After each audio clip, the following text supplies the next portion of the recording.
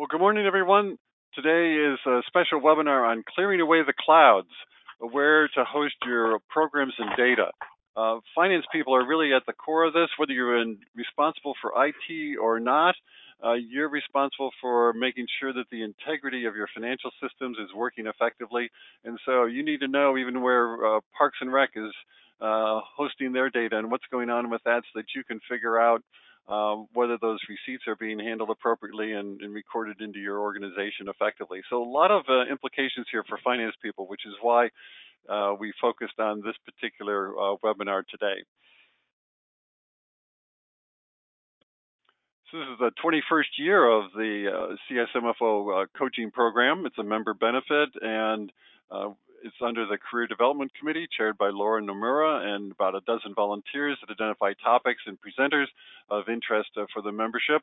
We're also delighted to be welcoming participants from Washington State, Alaska, Oregon, and Nevada. Glad to have your participation in this session as well. So we're going to be looking at what are the different options for hosting, how can you do it, what are important considerations to weigh in figuring out the right solutions for your agency, and what are some key tips in negotiating how you set up these arrangements so that you can have the security and safeguards that you need. We're very fortunate to have an excellent presenter on this topic, Terry Hackelman, who's the Senior Vice President of SDI Presence. He has over 30 years of experience in IT, working with the public sector. He's done 30 ERP procurements and over 80 municipal IT assessments, and has negotiated cloud agreements on behalf of local government agencies. So has a real hands-on understanding of what are the topics from both sides of the table in dealing with these issues. And Karen Reed is Finance Director in Concord, California, a population of 130,000, a big location. So she's breaking away some time from budget and labor negotiations to be with us here today. She has 27 years of municipal finance experience, a CPA, and she serves as Vice Chair of the Program Committee. So her job is color commentator today. So she's going to help connect you with this technical information, help give some perspectives about how she's navigating this at Concord, and some important things for you to be looking at on your end as you go forward. And I'm Don Maruska, the producer and moderator for the CSMFO coaching program and webinars.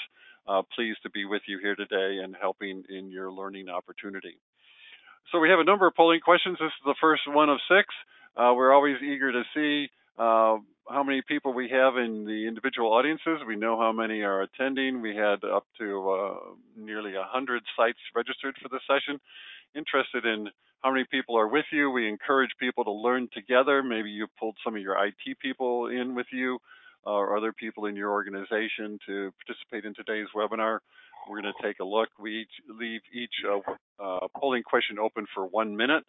So if you're seeking CPE credit, be sure you respond promptly so that your responses can be registered and we can satisfy the California Board of Accountancy requirements for CPE.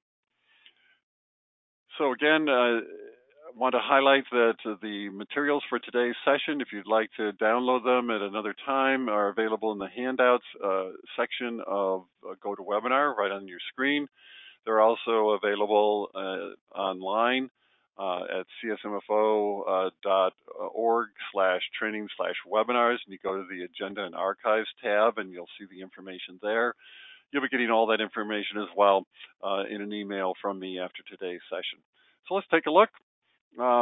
We've got 82% of you there on your own, and another 18% in small groups. Glad to have all of you participating today. So what we want to do here is first turn to Karen. Karen's going to sort of set this up for you, kind of what her take is about this topic, why it's important. And Karen, if you would. Okay, thank you, Don. Welcome, everyone. My name's Karen Reed. I'm the Finance Director for the City of Concord. And I'm going to open it up with sharing my thoughts on why we need to know about the cloud. And what we're seeing is our world changing on the technology front. Whether we like it or not, providers are providing us with solutions that may or may not be the way we've traditionally hosted things in the past. We're seeing trends of moving away from legacy systems that are maintained in-house to more service approach that are hosted in the cloud.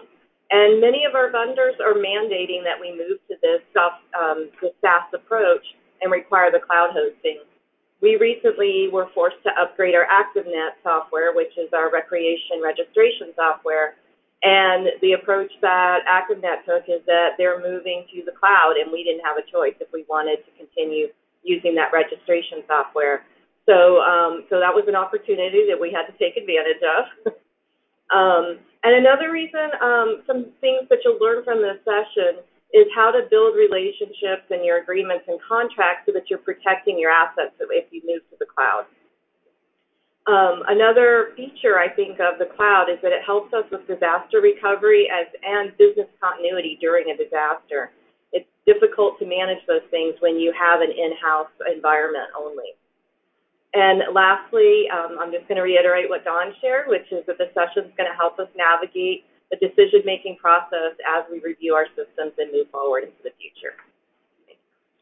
Great. Thanks so much, Karen. We'll be coming back to Karen from time to time to help get her interpretation and suggestions about the ideas that you'll be seeing applied and offered by Terry Hackelman. So, Terry, let me give you the keyboard control here. I'll be available to back up.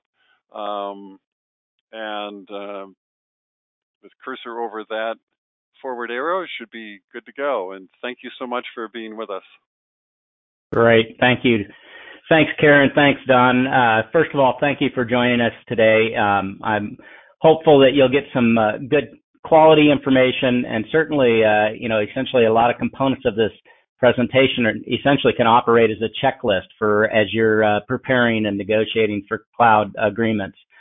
I suspect everyone on this webinar, whether you realize it or not, are probably using some form of cloud computing either personally and most likely through your agency itself. So as Karen alluded to, the cloud is here. It's an environment you have to learn how to manage, and you have to learn how to deal with the services-oriented where you're relying on outside vendors versus your IT department who has typically provided those systems. As we go through this, one of the things you'll hear me talk about numerous times, probably over and over, is because you're buying services, it's becoming more and more about making business decisions related to your computing platforms as much as some of the technical decisions. And so what you're going to see as we go through this is it requires a lot of collaboration between your IT team and your business users, because those agreements are a service level oriented type of agreement. So as we move on the agenda today, what I want to do is first just define the cloud in a very general sense. I'll try not to get very technical. I don't think we need to get very technical, but it's important for people to understand what the cloud is. And when we do, from there, what we're going to do is do a little bit of pros and cons and look at, the advantages, disadvantages of an on-premise, which is your traditional environment, and I'll define that a little bit. And then as well as where your advantages and disadvantages are for some of the cloud solutions out there. From there, I'm going to segue into talking a little bit about the solutions that are available out there today and talk a little bit about some of the considerations. Because as you move to a cloud computing environment, it does have an impact to how the skills and expertise that you need in your agency that changes as you move into this environment. And then I'm going to close it really going through what I think are all the key elements that need to be considered in some way, shape, or form when you decide that you're going to procure a cloud service and you're going to sign into a cloud agreement. So we'll move on from there.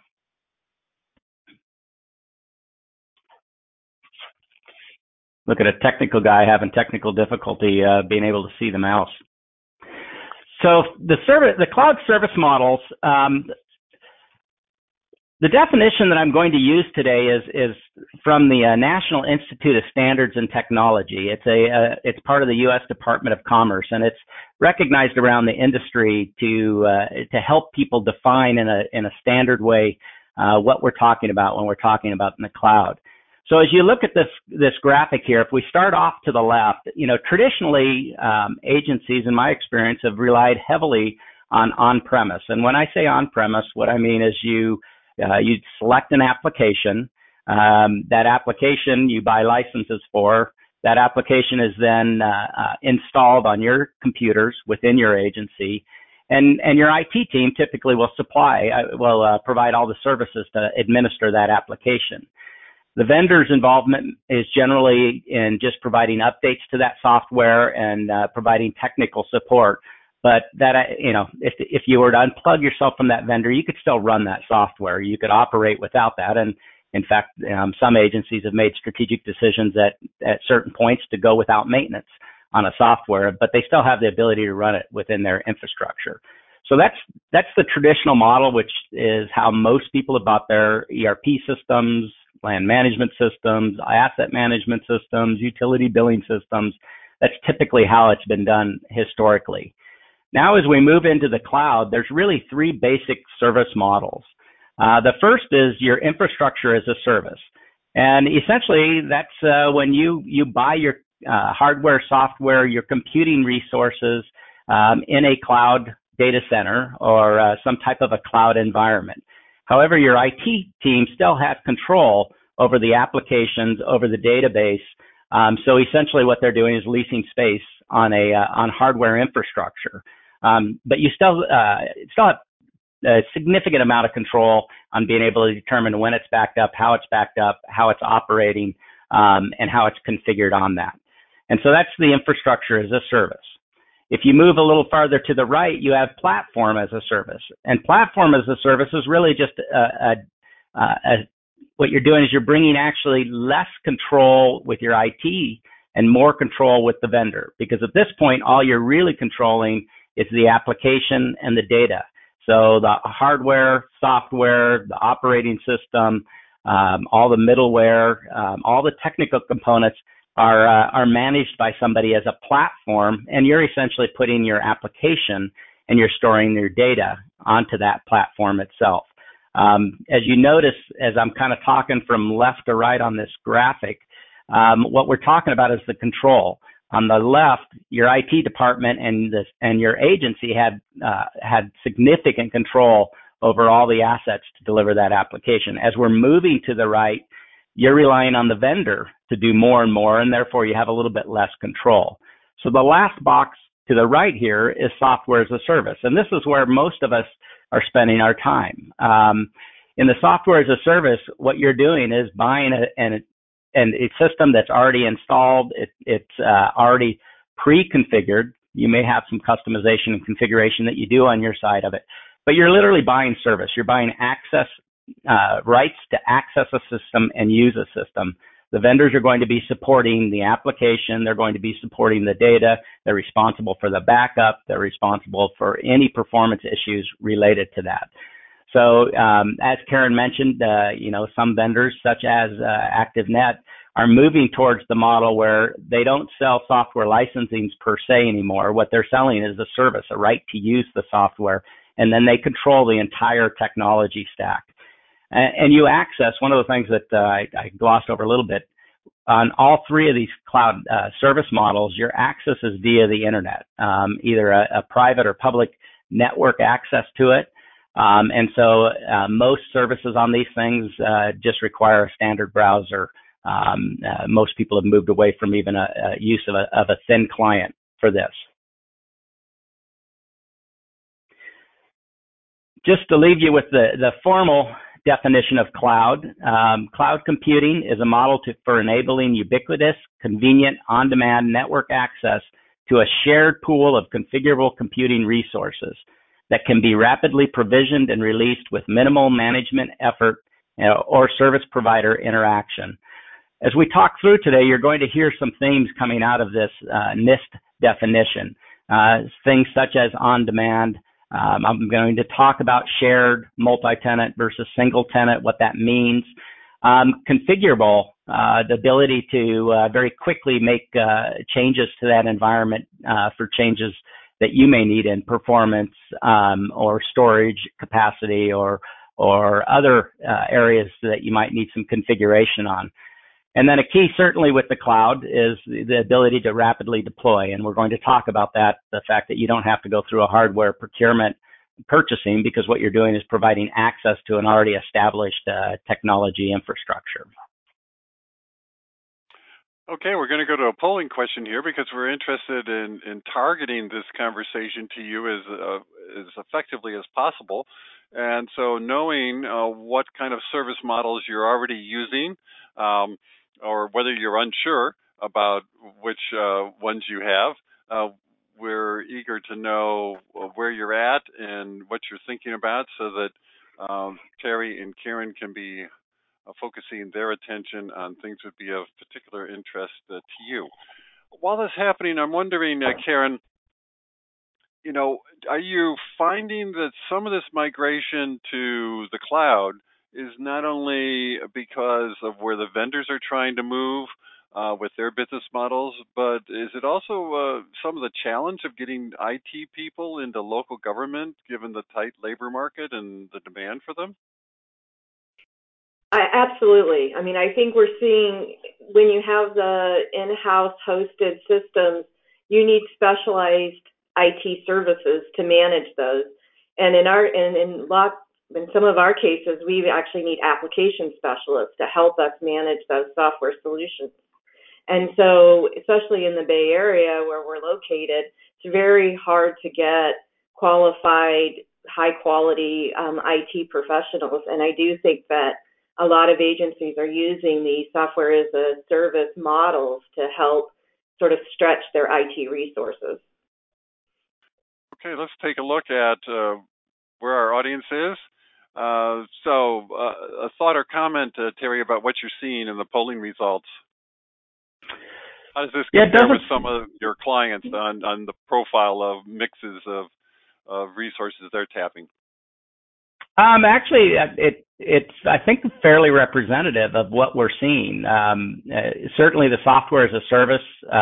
It doesn't surprise me that over half of the attendees are using some form or function. What I'm seeing is the traditional on-premise is going to become less and less, and we're seeing the software service increasing. Platform as a service, that one surprises me a little bit,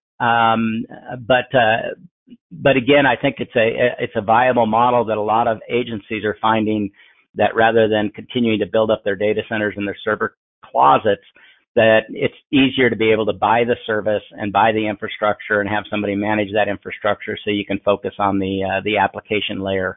And sometimes that's probably, I suspect, related to some of the storage area network services that people are buying as well. So not too surprising overall.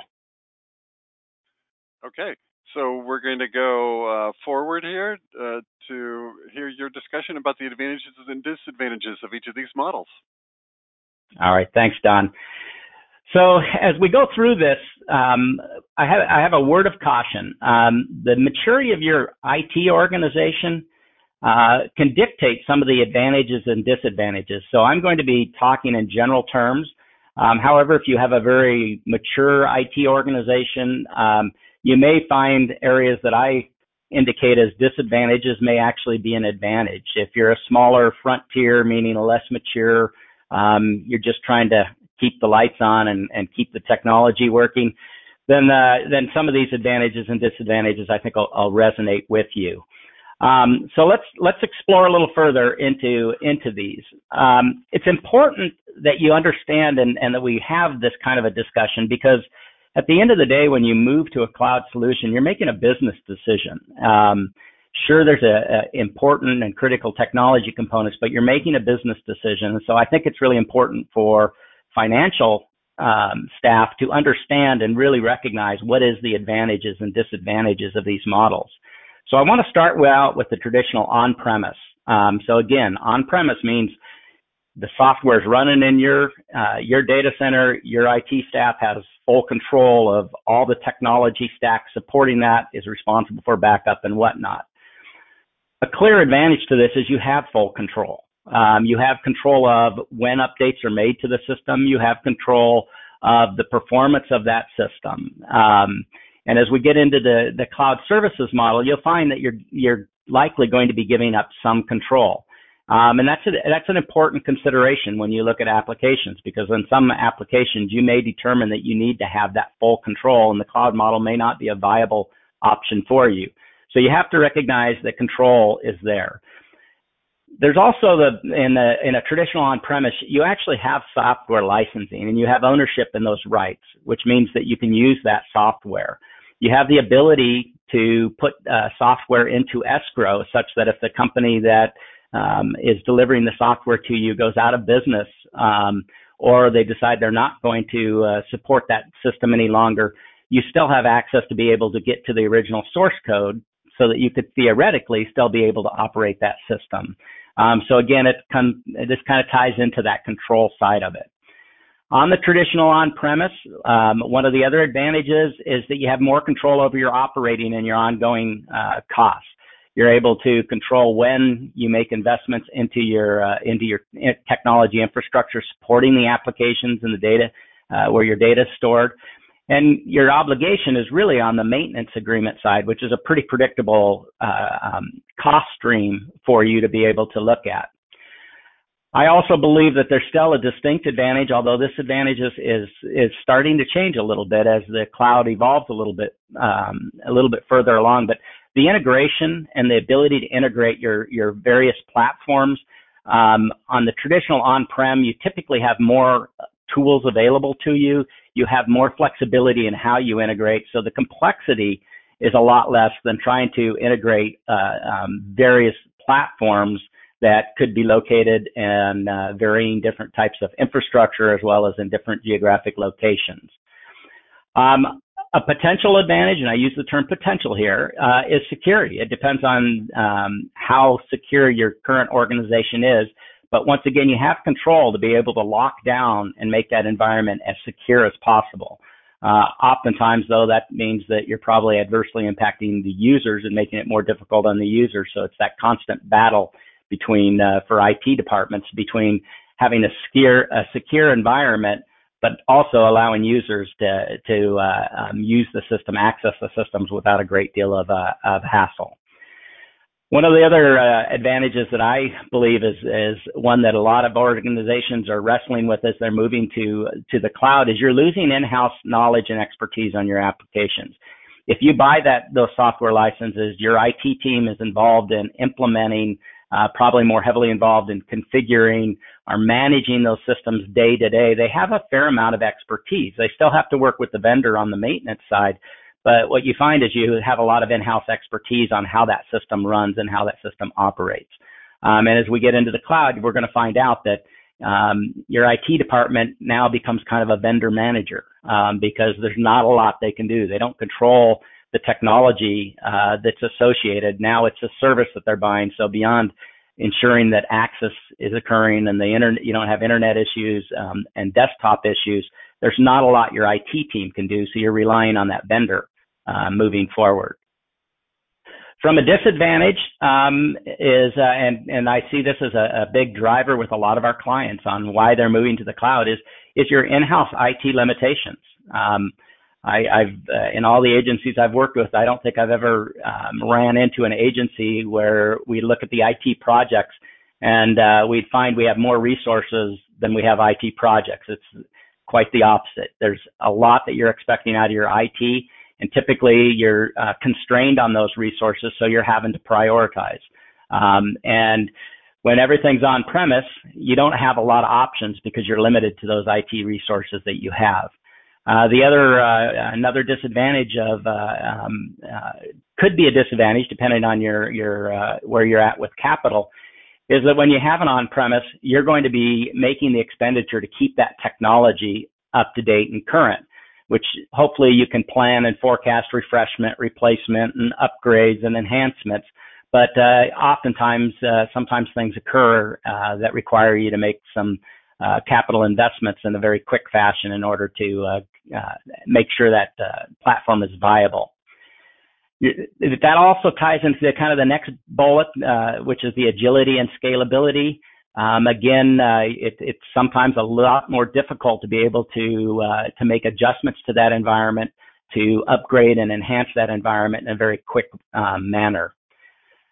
Tied to the first bullet on the deployment timeline, oftentimes resources are limited, and you need DBAs, you may need your network administrators, you may need your system administrators, application administrators. If you're relying all on your in-house staff to do that, typically the deployment time is going to be a little bit slower than if you turn it up into a cloud environment.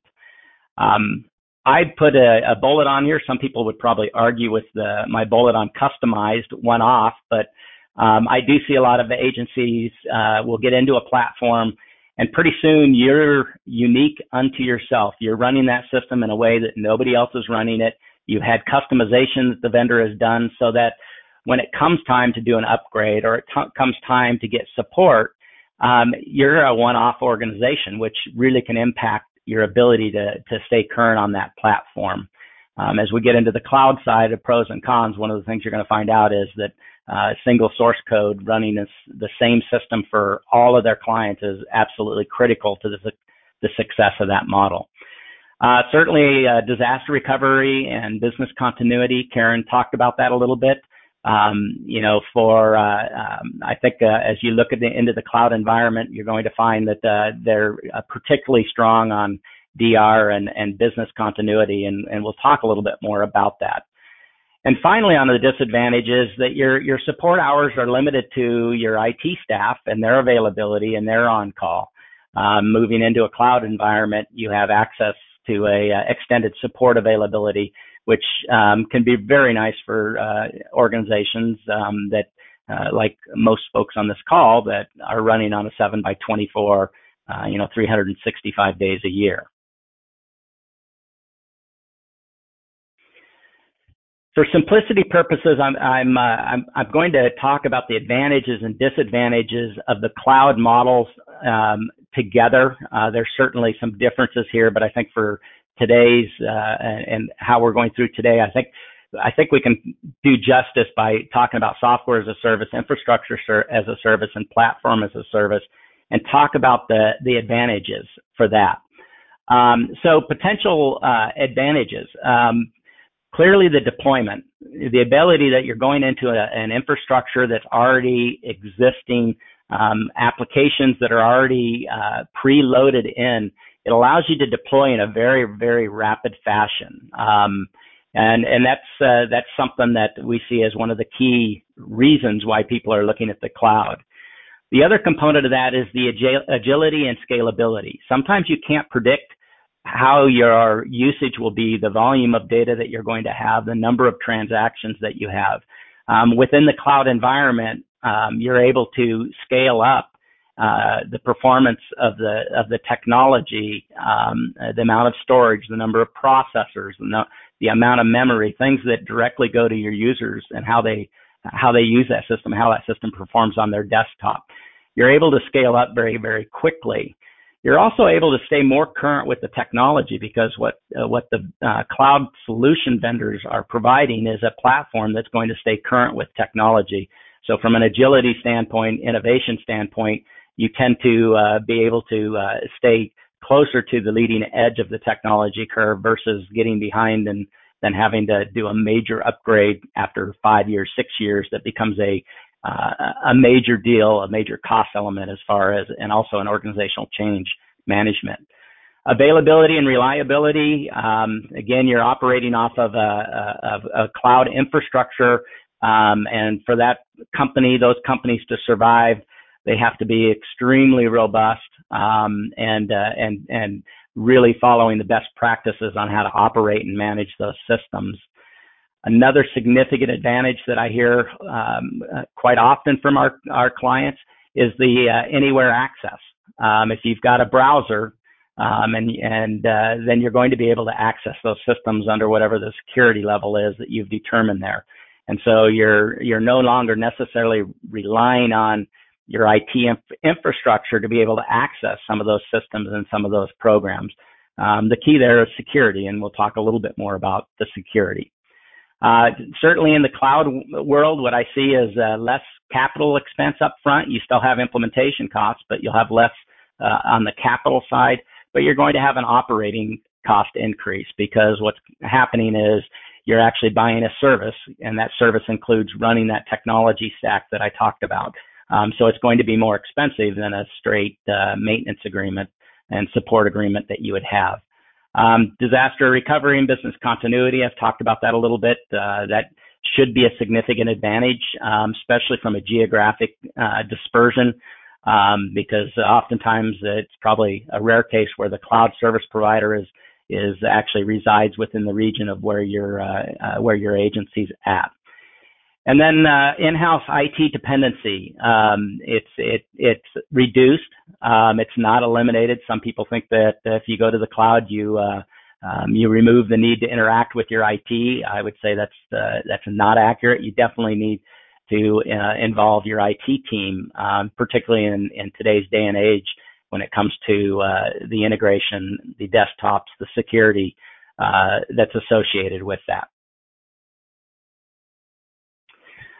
A couple more advantages. I particularly, this one, the top bullet, service level focus, I think this is a significant advantage because you're entering into a services contract.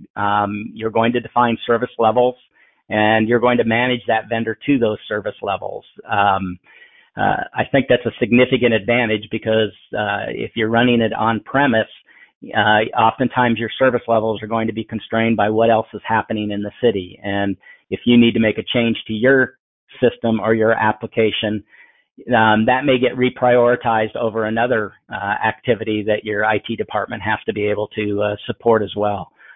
So it's nice to be able to have a vendor that you're holding them to a service level. There's certainly an element of pay as you go or on demand. Again, gives you a little bit more flexibility on that side of it. And getting access to expertise is an area that I would certainly encourage you to take a look at it and see what those cloud vendors are providing, because they have experts on staff in the areas of security, data management, backup and recovery, and those things. A lot of my clients like the fact that, like a maintenance agreement with a software as a service environment, that you get a very predictive cost stream. You're not trying to understand that when am I going to have to do my next major database upgrade or replace servers. That's all getting wrapped into that service cost since they're controlling the stack. I talked about the security side of this thing, and I'm going to talk even more about it when we get into the agreement and the things that you need to look at. But you need to definitely validate, and you should expect cloud service providers to be able to provide a very high level of security and a security model that's going to continue to evolve and change because the threats that we're seeing today are changing daily. So you have to have a very active security posture in order to protect your systems and your data. So moving on to some of the disadvantages, I think this is pretty obvious: control. The simplest example I can give you is that when you get into a cloud service and cloud software as a service environment, you're going to be alerted when updates are happening, and there's going to be updates happening on a regular basis, quite what my experience is, more frequently than you've seen in your traditional on-prem. And you're going to be given a window of time in which you have to be able to assess and evaluate and test those changes, and then they're going to happen on that cloud environment. And you tend to get pulled in with everybody being updated at the same time. That's a planning issue for a lot of our clients, because if you're in the middle of budget season and you're using a cloud-based budget system, you may be in a situation where they're doing a major upgrade to that system while you're trying to finalize your budget, and you may have limited flexibility on changing that timeline. Obviously, you're at this point you're buying a service. Your vendor dependency gets even higher, as I talked about with on-premise. Is ultimately, if that vendor disappears, you've got everything you need theoretically to be able to continue to use that system. You can use that system, go off maintenance and still use that system. In the cloud world, if that vendor fails to deliver, if that vendor changes hands, if that vendor decides they're no longer in business, you've got a little bit more of a challenge there, because you're relying on them for that service, and you don't really have a home So they have all your data, and you're going to have to be able to figure out where you're going to either transition that to or how you're going to bring something like that in-house. For a lot of my clients, they talk about multi-tenancy, shared as a disadvantage. And I had a lot of the systems designed, and we're going to talk about this a little bit in a little bit more detail in the agreement side. But you need to understand if your data is commingled, if your operating environment is commingled with other customer data, or whether you're a standalone environment. And there's some ramifications to that, and certainly your IT professionals can help you understand kind of the pros and cons. But it's important to understand that your data, in many cases on these cloud solutions, is residing on the same infrastructure, sometimes within the same database as other client data. I talked about the technology updates, but tied to that is the next bullet, enterprise versioning. As you sign into cloud services, you need to be aware that it may require your organization to revisit your refresh and update cycles on your desktops, on your desktop softwares. Oftentimes the cloud environment will dictate which versioning of a browser you're on, and sometimes you may lose control of being able to even access that system with older technology. So you've got to, again, really consult with your IT department when you sign into these services to make sure that you can keep your environment current with what the cloud environment is going to drive you to. I talked briefly about transition and termination. I certainly don't want to scare people away from this, but you really do need to think about what happens if you decide you want to change vendor, because once again, they've got all your data. You have to have a plan. You have to understand that upon termination, what's your transition? It doesn't help you if they've got all your payroll data and you don't have a home and a place to be able to process that payroll data. So you have to have some plans in place, and you have to negotiate agreements with that in mind. We talked about loss of in-house expertise. Unfortunately, your IT department isn't going to quite know what they used to know. I'm dating myself a little bit. I started my career as a programmer. I knew all about how the system operated. I knew why it did what it did, the business rules, the workflows behind those processes. In today's world, your IT department just isn't going to have the insight into that at that level. And so therefore, they're really relying on that vendor to support that system. The last bullet I want to talk about is the data fragmentation and enterprise reporting. The holy grail, so to speak, for a lot of agencies is to figure out how to get their hands around enterprise reporting. You've got data that resides in all these silos within your organization. The question is, how do I report on that? How do I look at key performance indicators across the organization? As you start selecting into various cloud solution providers, what's happening is your data is residing all over the place, sometimes on platforms that you may not even know what is running on the back end of that platform. So it can create a real challenge for trying to integrate and to get to an enterprise level reporting. So just before we move on to the next segment here, I want to turn to you, Karen, on some insights from how you've found navigating in your organization these pros and cons of the different service models. Do your departments have explicit discussions about those pros and cons when they're thinking about things? Is it more like everyone figures out their own thing, or how are you working through these different trade-offs, and what would you be suggesting to your colleagues? Just a few brief comments, if you would. Sure. So I'd say we're not a mature IT department in Terry's discussion earlier. We're still beginning to navigate this. I think we're more typical than not. We're being forced into it as our systems are no longer being supported, and we're looking at new solutions. So I would say right now it's probably a mix. In some cases, the departments are taking the lead, like in our registration software for recreation. It's vital to their success, so they really took the lead on it. But in hosting data and things like that, IT is still primary, and we're still mostly on premise. Even for some of solutions where we've had choices, our IT department has made the choice to host it on premise. So I think these are all issues we're grappling with right now as we move forward. And so this is timely for me because this is information that I can then have discussions with my IT department and how we navigate it with both finance, IT, and the user departments because we're all connected. So since the tide seems to be moving towards the cloud, Terry's going to help us understand the cloud solutions and some considerations around that, and then we're going to have a particularly meaty bit about how do you negotiate these agreements since you're now dealing with third parties for so much of your important programming and data needs. So Terry, carry forward, please. All right. Thank you, Don. Thanks, Karen. So I started at one point, and I probably overwhelmed Don with slides, but I started to really try to catalog, cloud solutions that we're seeing in public agencies today. The list got significant. There's a lot of name brands, a lot of companies that are everybody would recognize.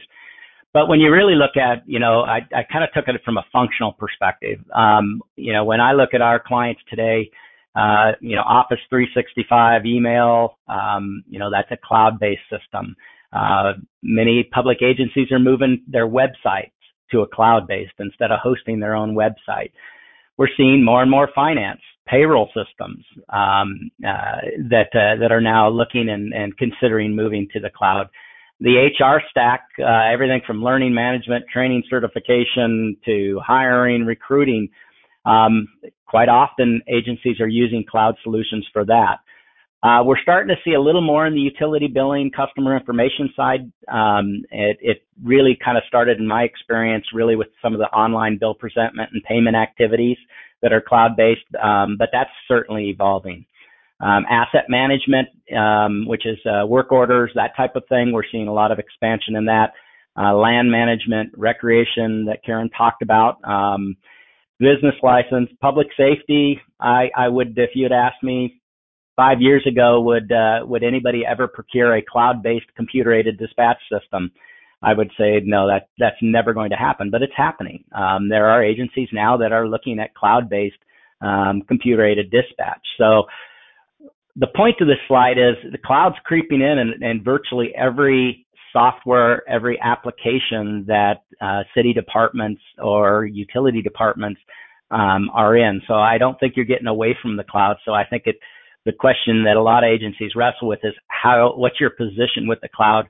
Are you prepared to do business in a cloud environment? So we're going to talk a little more about that before we get into agreements, because I think it's important that you understand some of the other ramifications as you make some of these cloud decisions. First and foremost, much like what I just mentioned with computer-aided dispatch, the evolution is happening very rapidly and things are being redefined. So the things that we're talking about today and the things that we think are the normal today, in another 12 to 18 months, we're probably going to see an evolution of that in ways that I'm not real sure, but it's probably going to be pretty interesting to see where that will end up evolving to. I mean, the bottom line is I heard somebody use the term of everything as a service. And that's really what's happening. I mean, the cloud is about delivering services and making it so that you're not a technology manager. You're not having to deal with the technology stack. Instead, what you're doing is you're buying a service. And so there's a lot of examples that are coming out that are very creative. We're seeing people coming into market as security as a service. We're seeing things where it's even as a device as a service, where your desktop's actually managed and you're just buying it on a per seat. There's some very innovative things coming out in the smart city digital government space. So I think it's going to be, as a technologist, it's going to be fascinating to see how all this evolves. I think there's going to be some challenges with it, and I think it's important to understand the difference between being on the bleeding edge and the leading edge, and making sure that you don't jump to some of these technologies too quickly until you have solid use cases and business cases to understand what it really means when you move to cloud models. A lot of times I get asked the question, well, when do we make the cloud decision? And I tell people that it really depends. I have clients that have adopted cloud first policy, which means that when possible, we're going to procure a cloud solution over an on-premise solution. I have clients that have boldly gone into, we're going to go to 100% cloud solution. And that's really kind of a planning governance discussion when you do that. The reality, though, is when you go to start procuring technology and you start looking at the project planning and you start looking at your requirements and developing the requirements for the RFP, you're probably going to get into that discussion today. If you are going to go to a cloud solution when you procure and that's all you're going to consider, that's going to impact the requirements that you put in your RFP. If you're going to consider the best solution out there, whether it's on-premise or cloud, that's going to impact your requirements in your RFP. What you have to be aware of is if you decide that you're going to look at both on-prem and cloud solutions together in an evaluation in response to your RFP, you need to consider your evaluation criteria and your process for that selection. And I would recommend that you really strongly consider that before you release that RFP. It's sometimes very difficult to make a traditional evaluation comparison where you're trying to really drive everybody to apples. It's sometimes very difficult to do that with an on-prem and a cloud-based system. And so it does make your selection process a little more complex when you're trying to decide between vendors that are providing the options. And sometimes vendors will provide both options. They'll price out an on-prem and a hosted or what they'll call as a cloud solution. So the important thing, though, is I try to encourage people is that we're really moving towards you're really moving towards a hybrid environment. And to say we're going to do everything cloud, while that might be a strategy, the reality is in order to meet the needs of your users, to provide them the best functional, the best in class solution, sometimes you may decide on-prem is the right solution to use. And other times, as Karen mentioned, your option for that department maybe the only option is a cloud, so you have to have flexibility to handle that as well.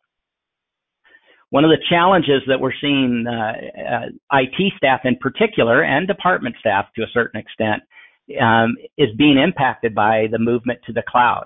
Your IT department is becoming more service brokers, management of services, and so they're helping be the liaison and facilitate, but they're quite frankly have less control over getting hands-on and being able to fix your issues and address your service levels. Instead, they're having to manage those vendors to do that.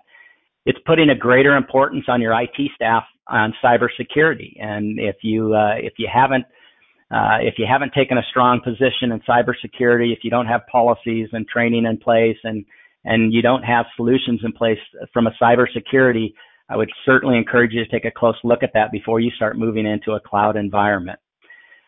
What I am seeing is that as you purchase cloud solutions, the departments tend to have a higher buy-in and more ownership to that, and primarily because if the departments have a reasonably staff with reasonable technical aptitude, sometimes they can actually manage those applications with that cloud vendor with little or no involvement from IT. So what that does is it helps the departments really buy in and feel like it's their system versus feeling like it's IT system that's being forced upon them. What we're also seeing is that on the agility and resiliency is that because the cloud solution providers are probably providing a service level that oftentimes can exceed what you can do with your internal staff, because of the constraints that you have with your internal staff, we're seeing it's putting a little more pressure on the IT staff because people are accessing these systems around the clock on weekends. And if they're having problems with the system, there's still a real desire to dial out to your IT, versus a traditional on-premise where we don't see people being quite as active away from the office on this. I talked already about kind of the vendor portfolio management role. And then the organizational change management that's happening. And I really put this onto the departments themselves because what you're finding is the departments have to be much more active in the application of these cloud solutions, and somebody's got to own that organizational change management function. And sometimes IT isn't in a position to be able to do that the way they may have done in the past. Other roles that we're seeing is that the IT departments are migrating into more of a management, I should say, into more of a consultative type of capacity. Suddenly, as you cut down your number of databases because you're buying services, you may not have as many DBAs. You may not have as many network admin. You may have less applications. You probably are going to start seeing very few programmers left.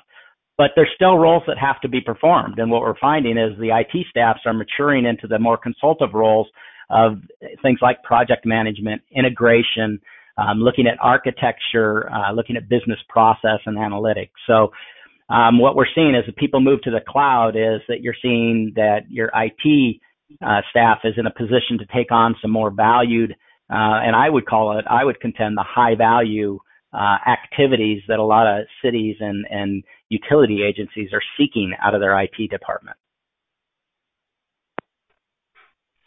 Okay, we're going to go to a polling question here. So interested in seeing where you are in your activities around cloud services and what's happening for you so that we can further hone in the remaining time in this webinar on the issues and circumstances that might be relevant to you. I'm wondering, Karen, as you're thinking about all this, it sounds like there's really a shift in the nature of the skill sets and probably even the types of people that would be hired into the IT function, or maybe some of what was IT sort of migrates into an administrative services department or something, if it's all this sort of vendor management kind of thing and organization change management. Is that going to change who you need and where this sits in organizations as it matures in its implementation? I believe so. We're just starting to kind of think about this and really starting to bring our systems into a modern day environment and having to decide whether we're going to go with a service or try and continue hosting it. And we're losing a lot of the expertise, especially on the business system side, to, I think, effectively manage it internally. So I do think that we'll be exploring more of these software solutions, and we're going to need the support from people to help us with the business system side, especially on the process and change management side, because we need to start thinking differently than the way we currently think. And so I think we will need a different skill set than what we've traditionally looked for in our IT department. Okay. Well, wow, it looks like from the polling results here that this is a really live set of issues. So our audience here is clearly kind of grappling with the topics that you've been putting forward, Terry, and the perspectives that you've been sharing, Karen. So any quick comment that you wanted to offer about what you're seeing in this? Is this sort of similar to what you see in your day-to-day work experience, Terry, with different agencies, or how would you help our audience sort of calibrate themselves with their colleagues out there?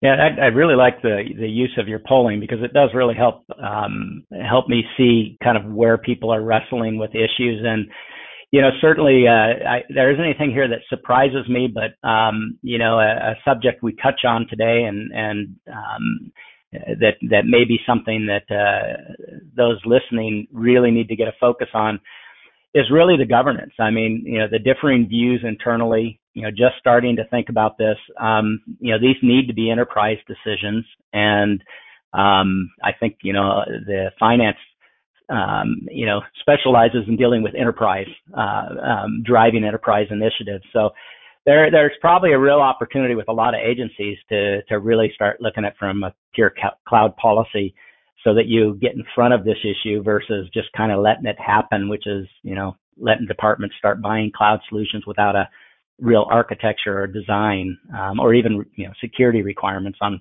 what you're going to accept. Okay.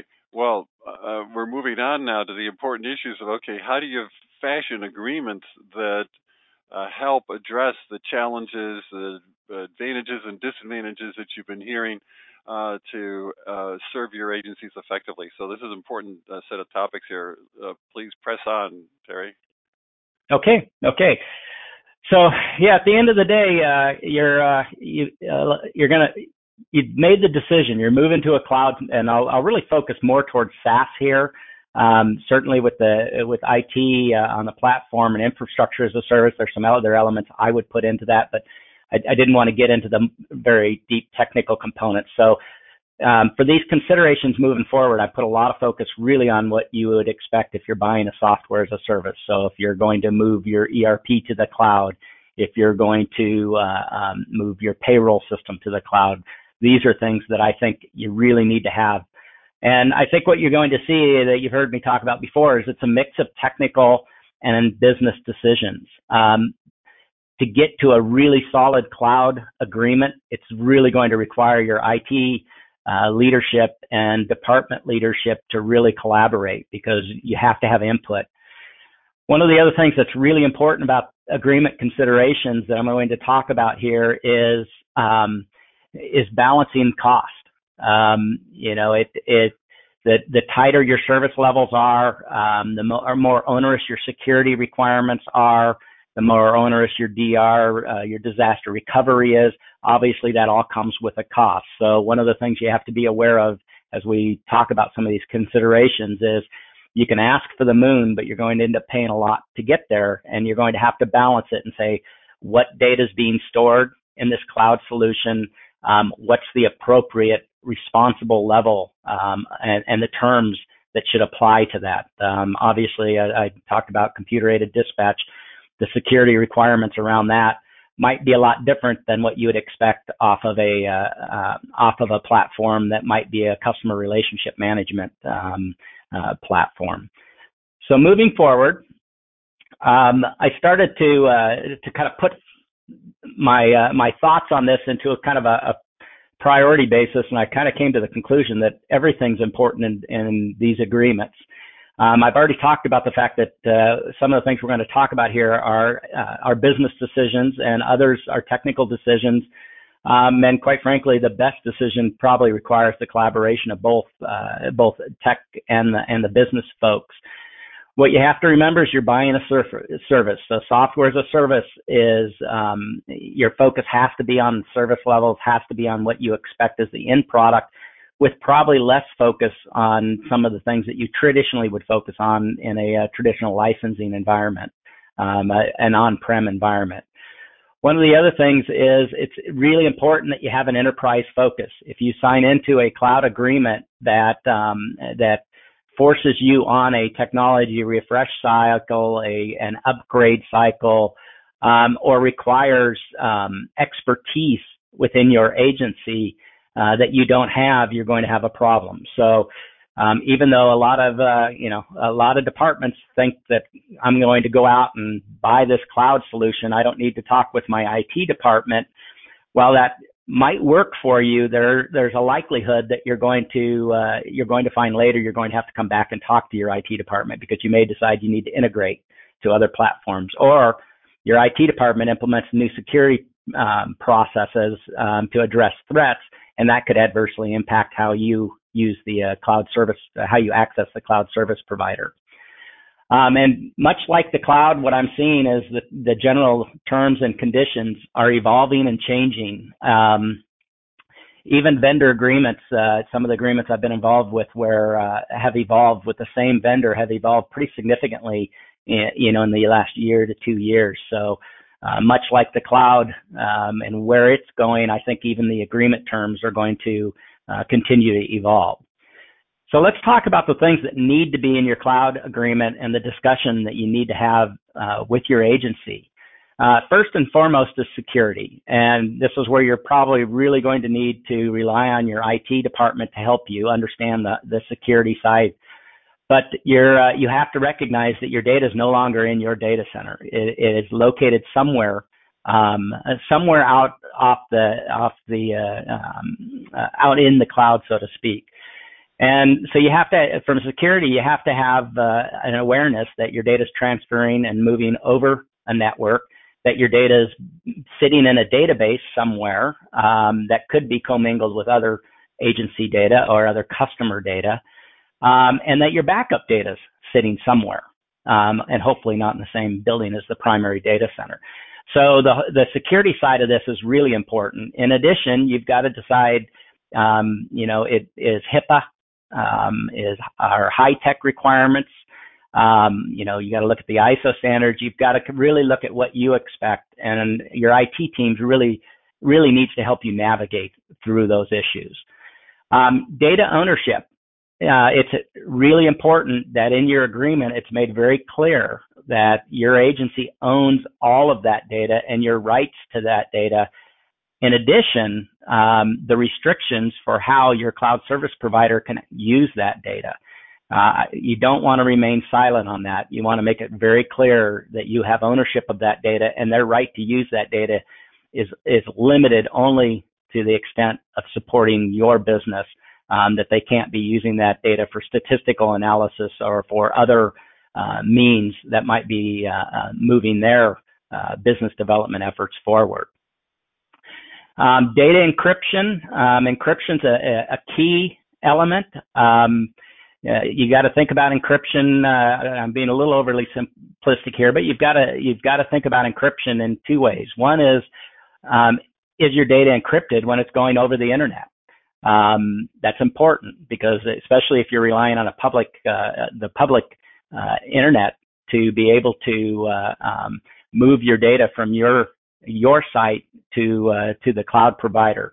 So when that data is in transit, you want to know that it's being encrypted and it's protected, so that somebody can't steal that data there.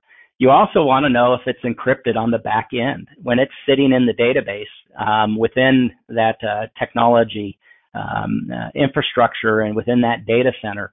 A lot of times people will refer to it as rest. Is it encrypted when the data is at rest? Again, I would encourage you to seek encryption on both in transit and at rest, because it helps protect you from the next bullet, which is data breach. On the data breach side, public agencies have very distinct requirements, and there's financial ramifications when it comes to data breach and notification. You need to make sure your agreement with those vendors allow you to meet those requirements. And where I'm going with that is if they have a data breach, they need to have a clear requirement to notify you in a timely fashion and keep you up to date with what they're doing and the extent of that data breach. If it's silent and you don't talk about it, they could have a data breach and you may read about it on the Sunday morning paper and recognize that that's my vendor. Why haven't they called me and told me that my data potentially was hacked and used by outside agencies? When it comes to integration, it's sometimes an afterthought, but for people that are buying the cloud solutions, but we have to realize that we're all moving towards an integrated enterprise reporting mindset, being able to have dashboards that allow you to make business decisions across all your data and all your environment. It's important to understand what your integration rights are, how you integrate. Within a cloud environment, sometimes that can be very restrictive because very unlikely that you're going to be able to get direct database connection, which on an on-premise system, oftentimes if you wanted to, you could your IT folks could actually connect to the database directly and be able to integrate in ways that in the cloud world you're probably not going to be allowed to. So you'll hear terms like API, application programming interface. You'll hear terms like web services. Again, this is an area that the business and the technical staff really have to collaborate to make sure that you've got the ability to be able to integrate and extract and report on that data outside of just the web application itself. Earlier, I talked about termination and transition. I think you have to run some scenarios when you're negotiating these agreements, and you have to kind of be honest with yourself. What happens if this vendor gets procured or gets acquired, and the person that acquires them decides they're no longer going to be in this business?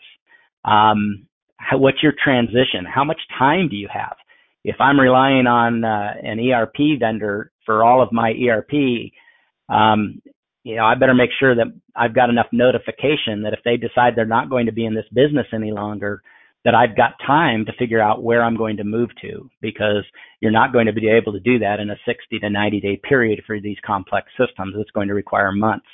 And so you need to consider that so that you've got protection in your agreement. You also, on the transition out, you want to make sure that you've considered what it is that the vendor is going to support. Because again, remember, they've got all your data, and you've got to have the processes in place to support the transition of that data. What format will that data be coming into you so that you get it in a usable format so that you can find the new home for that data, and you can get there without a great deal of effort. I definitely encourage you to look at data storage. You need to ask the question. Most public agencies tend to say continental U.S. And you have to ask on the data storage not only on the primary site, but any secondary or backup sites. It's not unusual where a backup or the DR site could be located outside of the continental U.S. And that's something that as an agency, you've got to decide whether you're willing to live with that or not. And you need to have that called out in the agreement. If not, again, it's not on premise. You can't walk into the data room and see your servers and see your databases. Your data could be if you're in an Amazon world, your data could be anywhere if you don't put some restrictions about where it is. Within the cloud agreement world, as you're negotiating these agreements, you need to have a real clear understanding of when upgrades and new releases and the processes around that. How much notification do you get? Can you stop an upgrade? If they're doing an upgrade and you start doing your user acceptance testing and you're having significant issues, can you stop that? Or do you have to accept workarounds? There's a real push towards making sure that there's a single source that everybody's using within these cloud systems, so that they can manage across all of those in the most efficient way possible. And sometimes what that means is you may get drug along on upgrades and new releases on timelines that you're not entirely comfortable with. So if you've got challenges in that way, you certainly want to put things into the agreement that help give you a little bit more control in that area. On disaster recovery, your agreement needs to identify what that means. You need to understand what's the recovery time. So if the primary data center comes down and the system becomes unavailable, how long do they have to recover that system? And again, the DR side is directly impacted by your business impact analysis that you have. So what you might have for a payroll system, that may be different than what you would have for a work order management system. So you need to consider that side of it. Having some kind of audit clause in there, your ability to audit and assess what they're doing and ensure that they're living up to the agreement. Another thing that oftentimes gets overlooked is, I'm using the term instances, but we can call those systems. Typically in an on-prem system, you can probably create as many instances as your IT department can, especially in a virtualized world, as your IT department can spin up. So I can have my production environment, I can have my test environment, I could have a training 1, a training 2, I could have a development environment. Well, when you get into the cloud world, all those environments come at a cost. And so you need to be real clear on when you're buying it, what am I getting for an environment? And then you've got to take it a step further. If I want to refresh my test environment with my current production data, what's the process for that? Can I do that 10 times a month, or is there a cost to do that? So you've got to, again, some of these things that we've taken for granted with your IT staff being able to do on an on-premise system, now that you're buying a service, you're paying for that service, and you have to understand the ramifications for that. I think it's really important in the cloud agreement world to understand whether your data is going to be commingled, meaning a multi-tenant environment, or whether your data is going to be separated and segregated from other client data. That could change your security posture. That certainly could change the encryption and what you're willing to accept on the encryption side. Again, I think your IT professionals can help you kind of navigate through that component. One of the other things that I really encourage you to consider when you look at these agreements is your in-house staff roles and the skills that you've got. And make sure that if you're buying a service, that you're buying a service that aligns with the skills and the capacity you have with your IT team, so that you don't end up in a cloud environment and all of a sudden your reporting platform is something that your in-house staff doesn't have expertise for, because you may find that you're going to get a change order or have to buy additional services from that cloud provider. And the last component is documentation. Documentation is necessary. It's important and it's critical. And if you don't call it out, it may be all online documentation, or you may find that you don't have the level of documentation you're accustomed to with your premise system. As we've talked about, these are service level agreements that you're entering into. So as part of that, you need to dictate what the availability of that system is. You need to dictate the performance level. What's the response time? When I, as a user, hit enter, I expect a certain level of performance. You need to dictate backup and recovery time. You need to consider growth and expansion and what that means, data security and upgrades. So we've talked about all these things, and you really have to turn these things into service levels. And on your pricing side, which is sometimes the toughest part to negotiate on these agreements, there needs to be ramifications for failure to meet those. Are you going to get service credits? Do you get reduced fees? I mean, what is the ramification for those service levels not being met? And that's an area that, it can get pretty edgy in the negotiations, but you need to push. There needs to be some incentive and some ramification for those vendors to ensure that they're meeting these service levels that you just agreed to.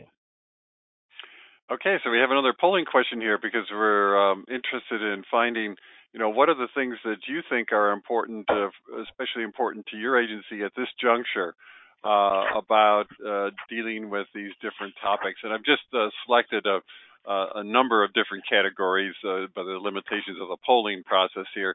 Not all the things that you could see from the extensive list that Terry's been sharing with you, but a number of them. And while this is going on, I'm wondering, Karen and Terry, what are your thoughts about actually one of the potential advantages of the cloud, which is that there's a big push on trying to get comparisons of performance across local government agencies. But the challenge is, how do you get data that's sort of apples to apples? Are you seeing any advantages coming through the cloud of people offering opportunities to, benchmark how you're doing against other users in the user group, or et cetera, or things that could be advantages in having this data not just resident on your own location, but up in the cloud where somebody could be doing analyses like that? Karen, I've got some thoughts, but if you want to go first. Well, so I would say that I don't have a lot of experience in this area. I can see the potential for it.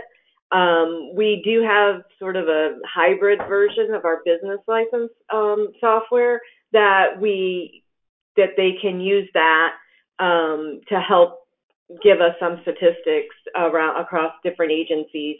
But I haven't seen it wildly popular in practice yet. Yeah, I would echo that. I could see the evolution, but I don't think we're there yet. And I honestly think we're a ways from that. But I think that that's certainly a potential. Okay. And it looks like from the survey results here that basically the audience is following more or less the priority order that you were outlining in your presentation, Terry. So I think they've been paying close attention to you. Thank you for your good work. We're going to move now to some final thoughts from Terry, and then very importantly, we're going to be going to some key takeaways that Karen's going to offer to you as a way to kind of focus all this information into some key things that each of you can be doing in your finance roles in local government to help manage these challenging issues effectively. So, Terry, a few thoughts from you, and then we want to turn to Karen. Perfect. I'll be brief here. And by the way, on that poll, I'm happy to see that focus on security, because even though you may be using an outside vendor, if you have a data breach, your constituents in your business won't accept that your vendor messed up. They're going to look at you as the one that let them down. So security is critical. So closing comments. First and foremost, I didn't really talk about this, but I think it's really important. A lot of times people, because of the speed of deployment, feel like they can very quickly select a system and implement a system. I would tell you to be very, very careful. There's a reason you do requirements analysis. There's a reason that you look at organizational change management, and there's a reason you go through a procurement process. So while the cloud can deploy quickly, be careful if you take shortcuts, because chances are you probably will not have done all the analysis you should have to meet your success criteria. You've heard me talk today. Cloud is a department and an enterprise decision, and sometimes departments don't like when I say this, but if I'm in public works and I'm going to use a cloud-based work order management system, I could very well do that without my IT or anybody in the enterprise knowing that I'm doing that.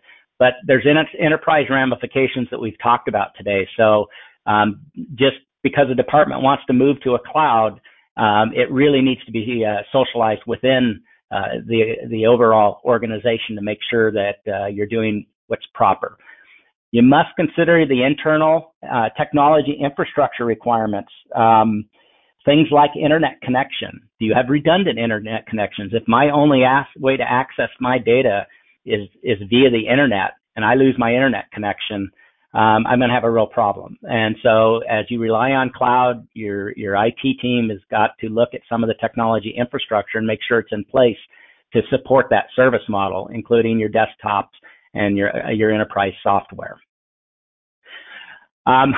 Finally, I'd like to say that, I think the real model that's going to evolve out of this is I think it's going to be a hybrid model. I think what we're seeing is even the most advanced agencies, there are times you're going to want to run those systems and you're going to be most comfortable with those systems being an on-prem. There are other times you're going to decide the cloud is the best way of going. So as you look and develop your IT policy and your position for what your IT or cloud strategy is for your agency, I'd really encourage you to think from a hybrid standpoint, because for the foreseeable future, that's really where I think agencies are going to be at. And finally, if you don't have a cloud policy, hopefully out of what we've talked today, this is a good time for your agency to pull together and really decide what the cloud means to you, how you want to handle it, what kind of terms and conditions you expect out of any of the departments that move to a cloud system. Okay. We have a question that's come up. I'm going to hold it till later because I want to be sure that we have time for Karen on this. Why don't you introduce our audience to a couple of the online resources that you've got available there, Terry? Sure. So I've put a couple sites on here. The state of California has put a lot of thought into the terms and conditions, and they have their standard cloud computing agreement. So I would encourage you to look at that. You heard me refer to NIST today. I would recommend that you go out. There's a pretty short primer that kind of talks about the cloud, goes into a little more detail than I did today. But I think it's written, you don't have to be a techie to be able to interpret it. So I think that's a great resource. And certainly your IT folks are going to be looking at things related to high-tech, HIPAA, ISO, and other standards. I didn't put those in because I figured that's really more of a technology guys that are going to be taking a look at those kind of sites. Okay. So one of the questions we did get in, and if you could answer it just very quickly, was a question of saying, agencies, cities don't have that much leverage with cloud vendors. At least that's the perception of this questioner. How do you suggest we twist their arm? And I'm wondering, are things like the standards that the state has, things that people can point to and say, hey, we want those standards, or something that gives them a little more muscle in the negotiation? That's actually an insightful observation, and I would agree with part of the challenge that you have is you're adopting a service model that's been designed for everybody, and consequently it gets very difficult to have the flexibility to negotiate the kinds of terms and conditions you could when you were running the software on your premise. I think, organizations like CSMFO and MESAC and others can continue to have an impact. I think, the state of California and their cloud strategy is trying to get in front of that. to set those standards. But it's an accurate statement.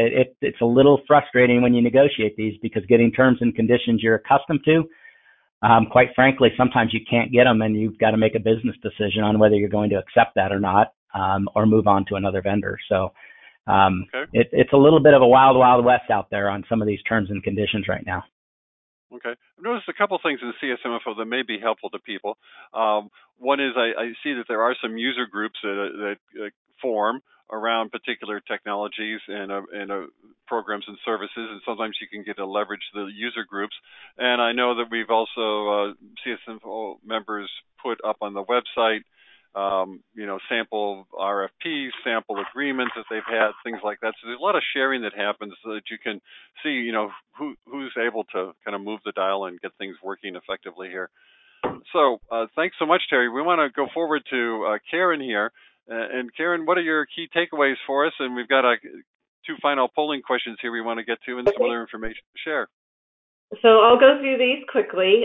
These are my thoughts on how we can be successful moving into the future. And so I think it's really vital to collaborate and partner with your IT resources to expand your options as well as to find the best solution. I know oftentimes people feel like they've had solutions dictated to them either by the user group, by the users, or by IT. And I think we have to break through that and actually begin more collaboration with one another. And, my second bullet point is to try to avoid having the solution and holding firm to that, because we need to broaden our reach so that we can find the best solution. And if we dig our heels in, then that's not going to help us move forward and get the best solution for the organization. And I think what is important is because I find for myself in finance, having a separate IT department, I feel a little distant from the maintenance of our systems. So I think it's important to obtain and maintain an inventory of what your systems are and what version you're on and where that falls within the life cycle of the product. We tend to, at least in my organization, and I think others are similar, that we tend to wait until we're forced, like what we did with our ActiveNet software. We wait until the last possible minute to update, and it's not the most efficient use of our resources. And so I think it's important to know where you are and then partner with IT so that you can plan for your updates and replacements, whether it's, within the cloud or on premise. And I think as part of that, I think any solution you have to be mindful of the integrations. We have a land management system through Acela, and our financial software is through Infor, and they don't talk well to each other right now, and that's with an on-premise solution. And so for us to move either one of those into a cloud-hosted or service environment will make it more difficult for those integrations, I believe. I don't have control of it. Do I have control? Oh, thank you. And so just the final thoughts is I really echo Terry's comments about change management. You really need to open your mind to adapt your processes to the new technology solutions. You to the extent that you can, eliminate or limit customizations, because that will make it harder, for you to update and be successful in a cloud environment.